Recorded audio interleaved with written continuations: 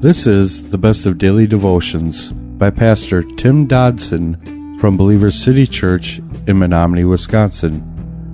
For more information, go to believerstogether.com. We're in Acts chapter 20, where the last time we were together, we saw Paul the Apostle coming out of the city of Ephesus after a great deal of adventure there, and he moved from city to city as he continued on his missionary journey.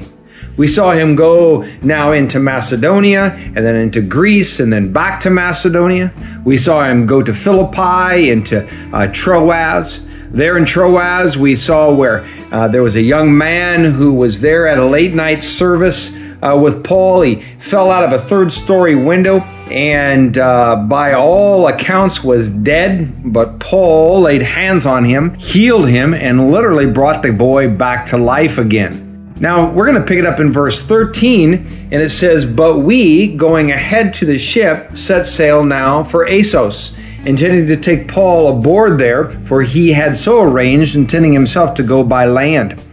When we met him at Assos, we took him aboard, and we came to Mytilene. Sailing from there, we came the following day opposite Chios. The next day we touched Samos and stayed in Trogyllium. And the day after we came to Miletus. For Paul had determined to set sail past Ephesus that he might not have to spend time in Asia, for he was hastening, if it were possible for him, to be in Jerusalem on the day of Pentecost." Now it seems Paul, a man of rather singular vision, was intent to make it to Jerusalem by the day of Pentecost. Verse 17 going on says, "From Miletus he sent to Ephesus and called to himself the elders of the assembly. When they came to him, he said to them, 'You yourselves know from the first day that I set foot in Asia how I was with you all the time, serving the Lord with all humility, with many tears and with trials which happened to me by the plots of the Jews. How I didn't shrink from declaring to you anything that was profitable, teaching you publicly from house to house, testifying both to Jews and to Greeks repentance towards God and faith toward our Lord Jesus. Now behold, I go bound by the Spirit to Jerusalem, not knowing what will happen to me there.' Verse 23, "Except that the Holy Spirit testifies in every city, saying that bonds and afflictions will wait for me.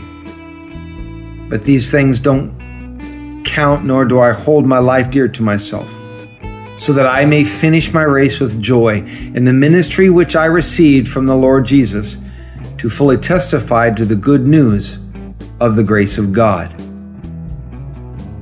Now, Paul in this passage speaks rather openly and honestly, particularly designed for those was his words aimed at the individuals who were in active service of the kingdom.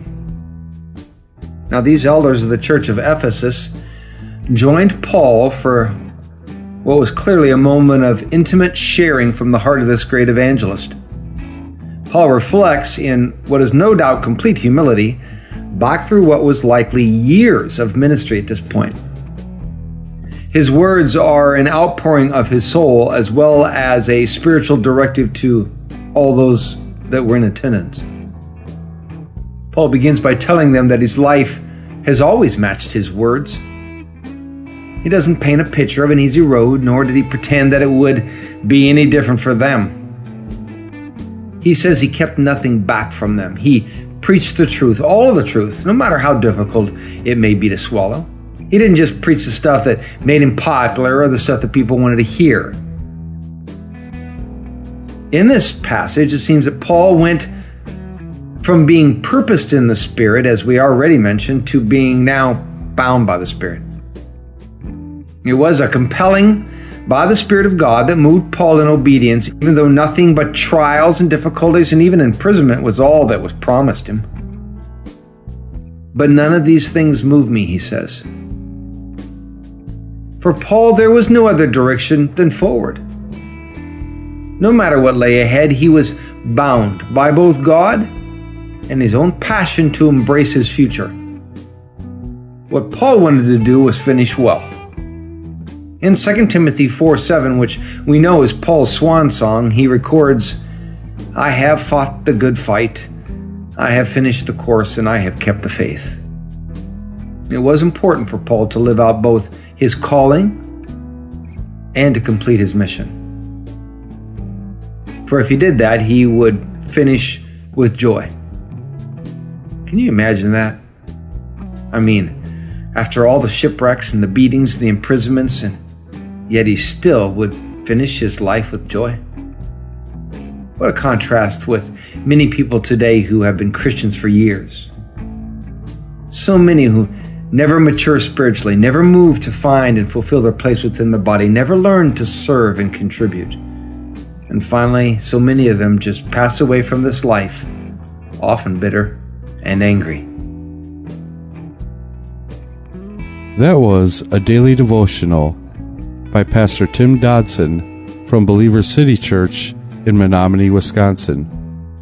For more information on Pastor Tim Dodson or Believer City Church, visit believerstogether.com.